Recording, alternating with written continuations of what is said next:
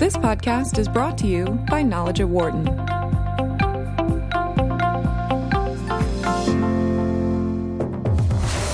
From the campus of the University of Pennsylvania Wharton School, this is Knowledge at Wharton on Business Radio. Here's your host, Dan Loney.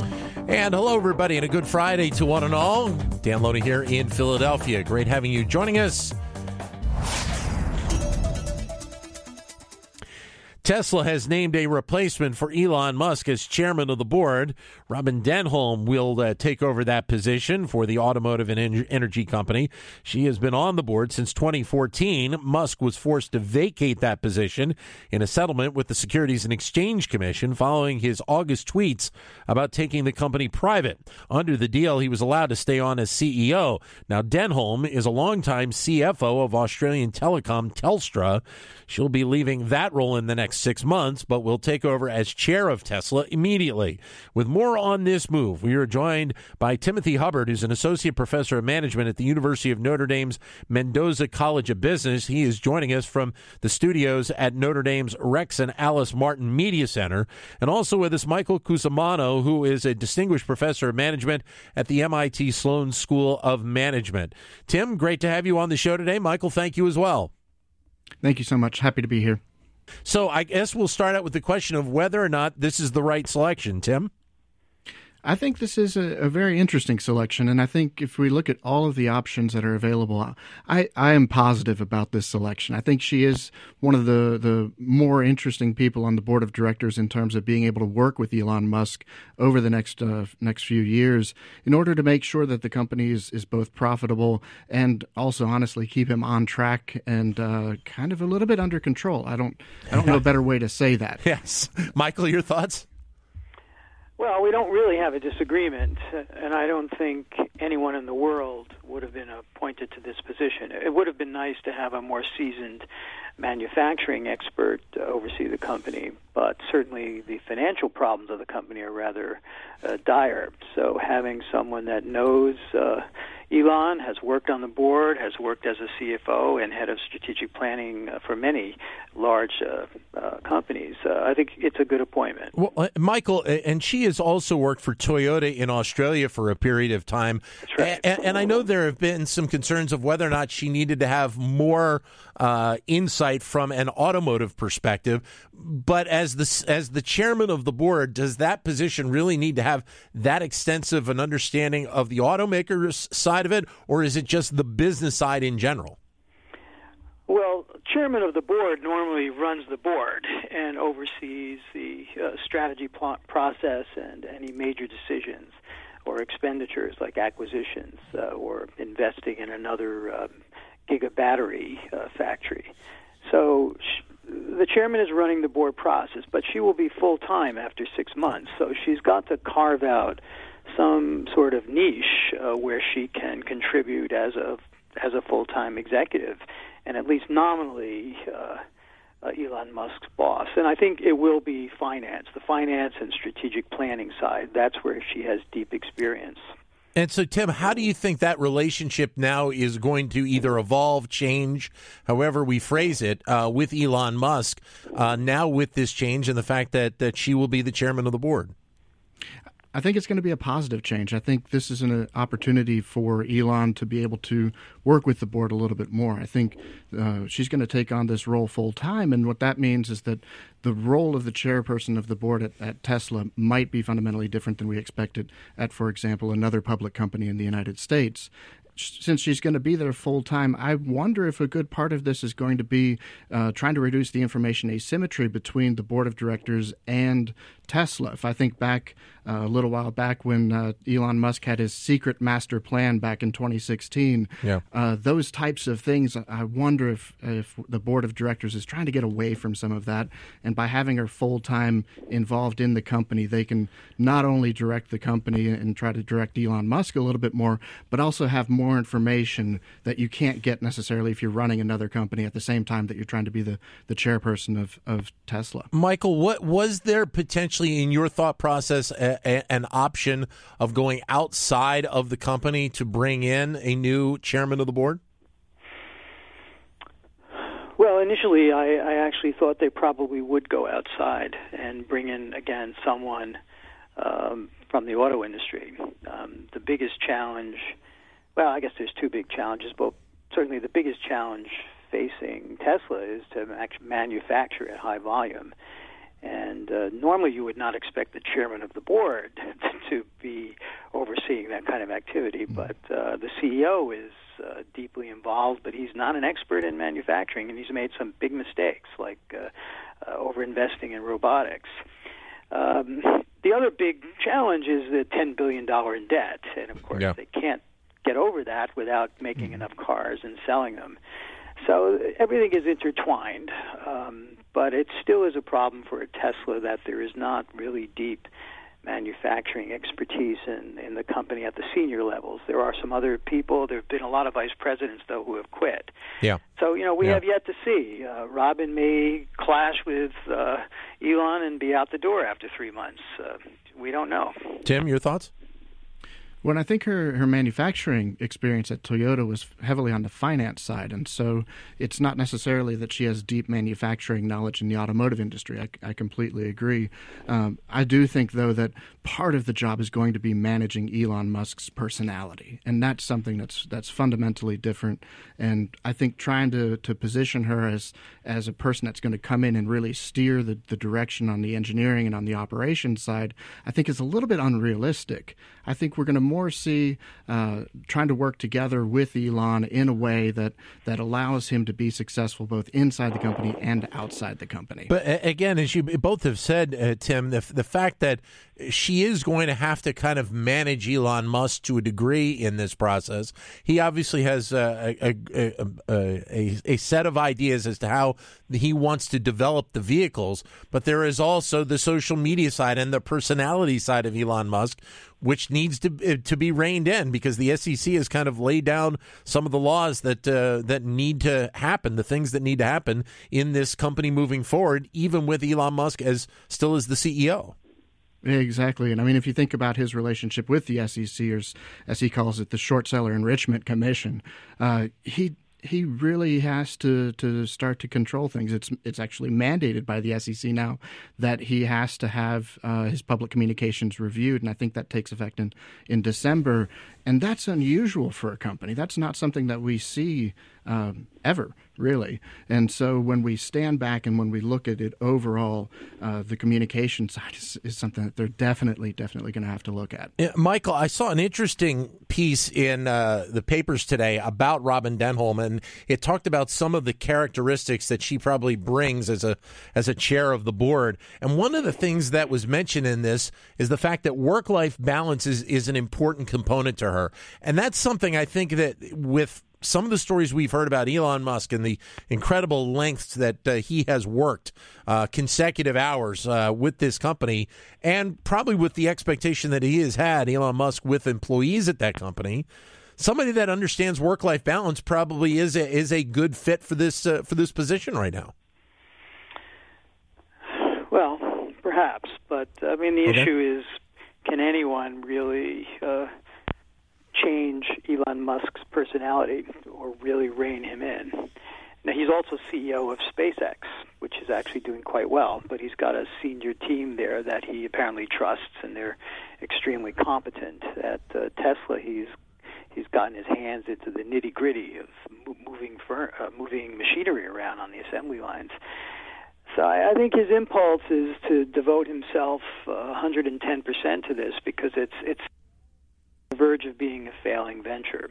And I think he takes that very personally, very emotionally, and that's why we see some of this erratic behavior. I don't know if anyone can really control his impulses, but he was fined. He was fined $20 million by the SEC, and so that was a pretty big slap in the face. So I think he will definitely adhere to some of the new rules about his communications. So even with the turnaround last quarter to a degree, and obviously it's just one quarter, Tesla's a company that needs to see extended periods of successive sales in order to kind of eat away at some of that deficit that you mentioned before. Yeah, there was some manipulation, it seems, of the accounting in the last quarter. They made a lot of cars, they got them off the lots, and they booked the sales. But they need to continue doing that for really a couple of years to get out behind that $10 billion debt. Tim? Yeah, I definitely think that consistency here for the next few quarters is going to be very, very important for the company. Over time, they're going to have to transform themselves into a consistent producer of automobiles, and right now we don't see that. We see quality issues, we see erratic delivery schedules, and over time that just has to resolve itself. Yeah, and there's one more issue that we don't talk about very much, but every automaker in the world has already introduced or is planning to introduce very competitive electric cars over the next 5 years. I think Volkswagen has announced 30 new models coming out over the next half dozen years or so. So the competition is going to ramp up very quickly and very intensely. So it's not as if Tesla is the only company in this game. Yeah, but in your mind, where do they sit right now in the entirety of all the companies that are kind of in this realm right now, Michael? So right now they're like the Apple of the car business. They're in the upper echelon. They're in a potentially very profitable niche. I actually think it was a mistake to try to go after the mass market. That was part of Elon Musk's dream to change the world and change the way we use energy. But that brings him head-to-head with every other major mass producer of automobiles in the world. So if he had stayed in the upper end, the Model S and some of the other models that they've had, the hatchback, for example, and the early sports car, those are great cars. And so they developed a super reputation at that high end.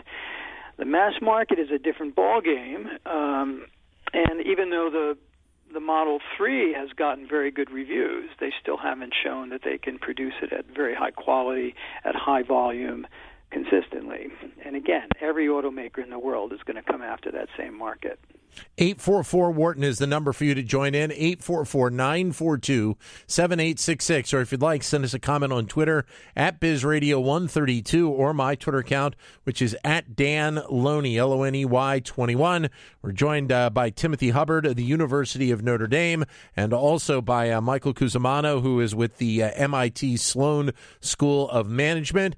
844-942-7866. Or if you'd like, send us a comment on Twitter, at BizRadio132, or my Twitter account, which is at Dan Loney 21. So, Tim, what kind of a situation does Ms. Denholm walk into here right now? Obviously, knowing some of the dynamics already of the company, but it's a little bit different, I would imagine, being on the board of directors in comparison to being the chair of the board. Yeah, I don't think we've seen a situation like this before ever. I think that, she's coming into that position. I think there's several things that she brings that are very interesting. So she brings a bit of legitimacy to the upper echelons of the organization.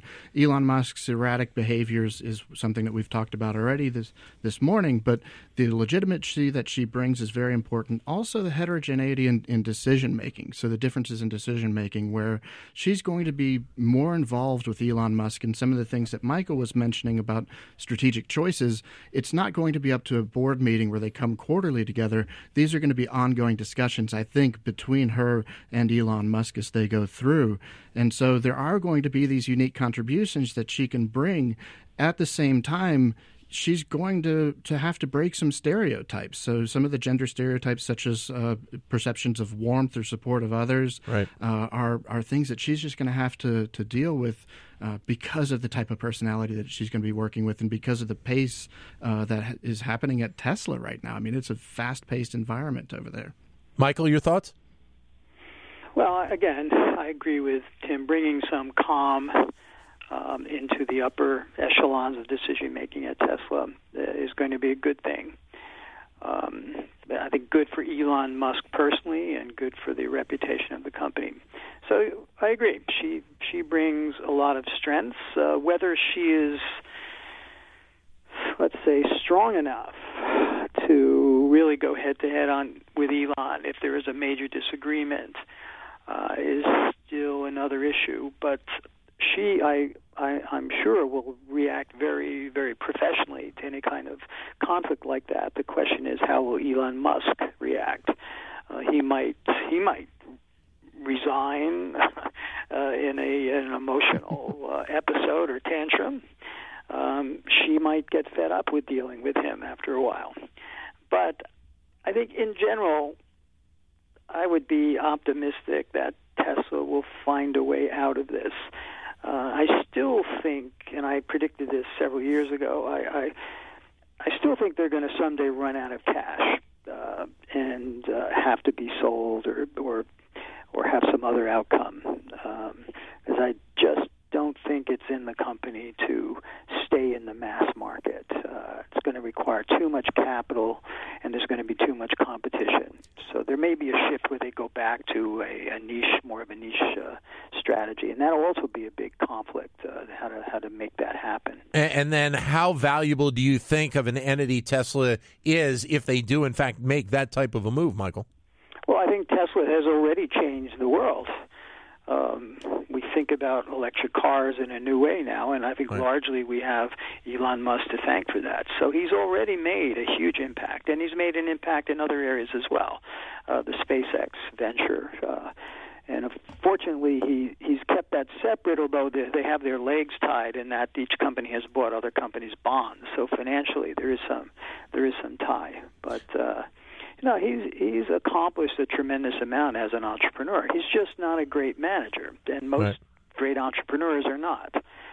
And he's pulled himself into essentially a mass market, nitty-gritty manufacturing business with the Model 3. So I think that strategically was a mistake, but we'll see if he can pull it off.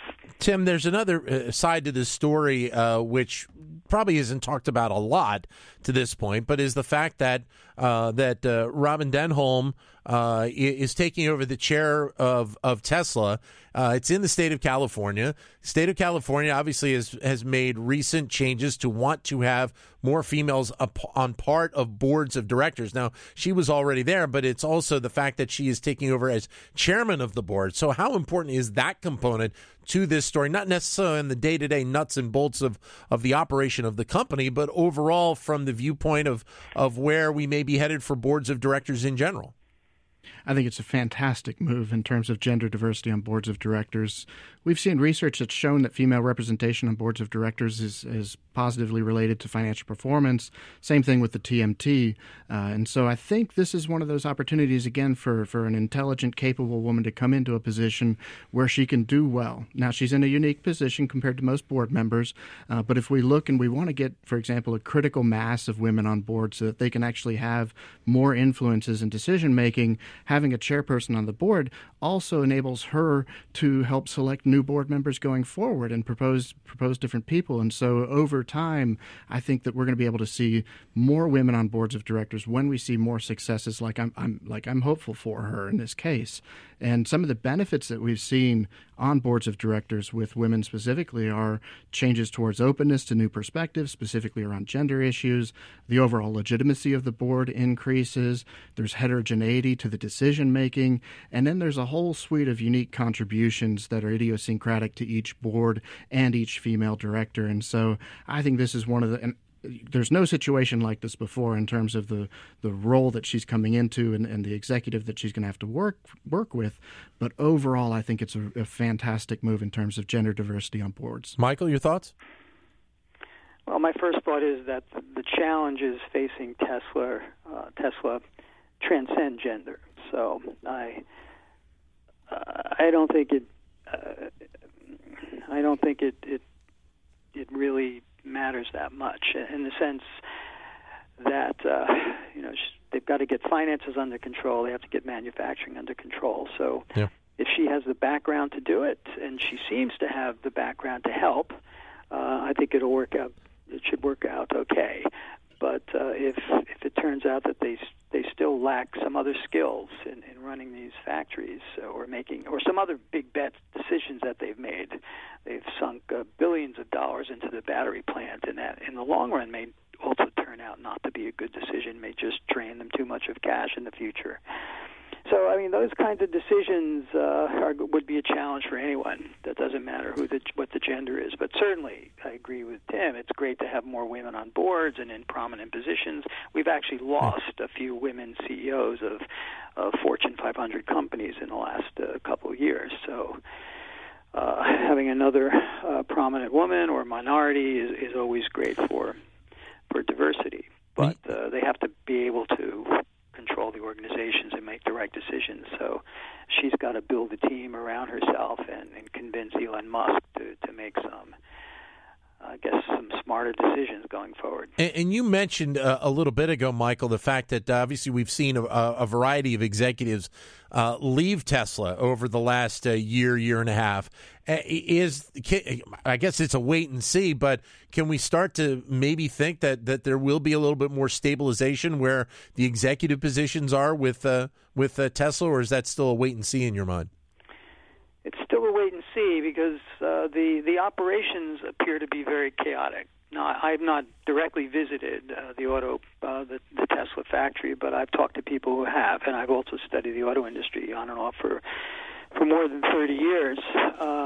So from what I hear, it is very chaotic in the factory, on the factory floor. Extremely inefficient in-process subsystems and fenders and other components just laying around, and so it's no surprise that they have a lot of trouble with quality, have to do a lot of inspection at the end, and many of the problems that they have came from overestimating what they could automate. So there really are serious operational problems there, and they got 5,000 automobiles out the door every week last month or a few months ago, but keeping up that pace is very difficult because everyone has been working at this extremely high pace to keep the company solvent. So, how do you stabilize that situation?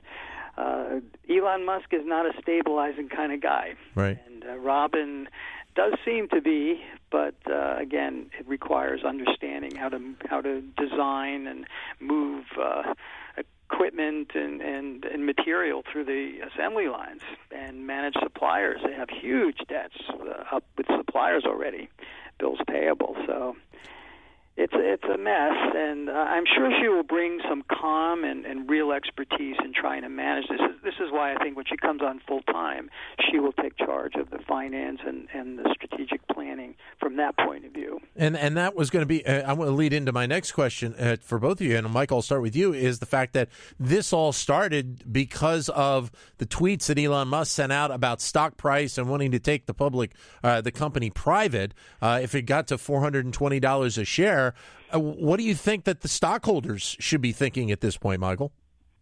Well, I'm sure they want stability.